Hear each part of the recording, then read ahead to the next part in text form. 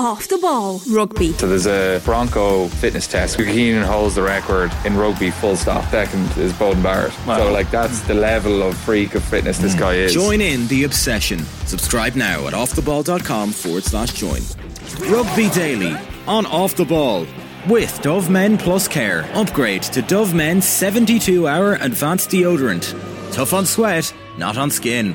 Welcome to Monday's Rugby Daily. My name is Richie McCormack, and on the way, good news on the injury front for Ireland as attention turns to Saturday's Six Nations meeting with Wales. Warren Gatland has called up an uncapped Scarlets prop for that game at the Aviva, plus 5 7-stars are in contention for Ireland's Women's Six Nations campaign. First up today, Hugo Keenan has been included in the Ireland squad preparing for Saturday's Six Nations meeting with Wales. The fullback had been a concern after picking up a knee injury in the win over Italy.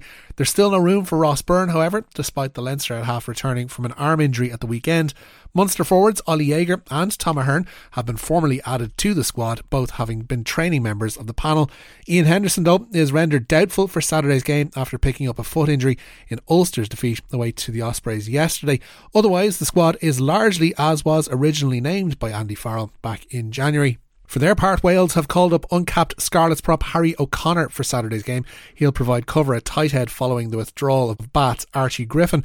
O'Connor is not without international experience, having toured South Africa with Wales in 2022, and he made an appearance off the bench in November against the Barbarians.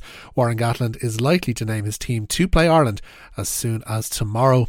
5 members of Ireland's recently successful 7 squad have been included in a 35-strong panel for the Women's Six Nations. Bevan Parsons, Eve Higgins, Evan Riley, Claire Bowles and Katie Heffernan have all been called up by Scott Beamond. The move is at odds with last year's campaign, when the absences of Parsons, Higgins and co were sorely felt as Ireland finished the Six Nations without a point to their name. Heffernan is one of 8 uncapped players included in the squad ahead of the opening game with France in Le Mans.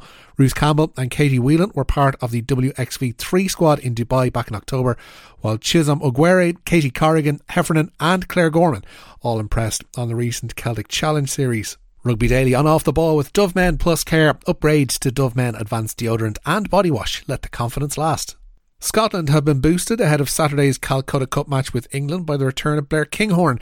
The Toulouse fullback had missed their opening games with Wales and France due to a knee injury. Prop WP Nell is also back in the fold for them after a neck injury, replacing Edinburgh teammate Javen Sebastian in Gregor Townsend's squad. However, the news of Kinghorn and Nell's returns is offset by Darcy Graham's continued absence. The winger missed the first 2 rounds with a thigh injury and is ruled out this time around with a groin problem. Hamish Watson and Magnus Bradbury adds to Townsend's back row options this week, while Scarlets lock Alex Craig returns to the international setup after a 3-year absence. New All Blacks head coach Scott Robertson insists he wants to keep an open mind regarding the country's eligibility rules. He's having to plan without the likes of Japan-based duo Richie McCormack and Aaron Smith, as New Zealand Rugby rules preclude him from picking overseas-based players. Last month, Robertson said he wanted to be able to pick the best All Blacks team possible.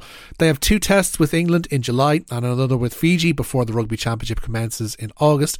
The All Blacks will come to Ireland in November, and Robertson told The Breakdown in his native New Zealand that he's keeping his options open regarding availability and eligibility. Look, I mentioned earlier on around just sort of keeping an open mind about the eligibility and criteria.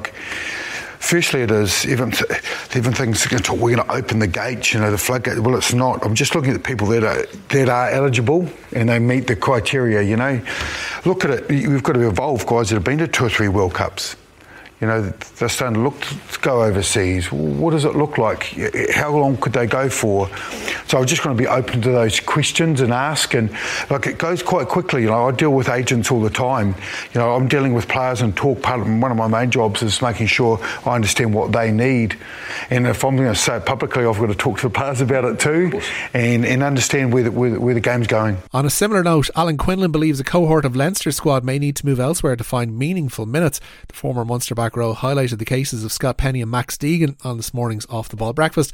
Quinlan believes new IRFU performance director David Humphreys needs to look at the backlog at certain provinces, adding that some players may need to seek moves elsewhere, Penny and Deegan included. Maybe I won't be popular for saying this, but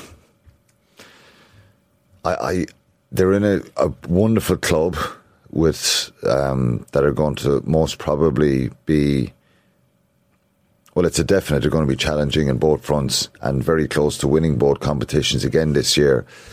But I just find it difficult And they're not young players anymore, Scott Penny and Max Deegan. They're superb players. But if they're going to play, and I have to be careful here, because someone will correct me with the number of league games they've played or the number of involvements they've had in Europe. But ultimately, the bigger picture here is they're not starters in the big European semi-finals or finals. Yeah.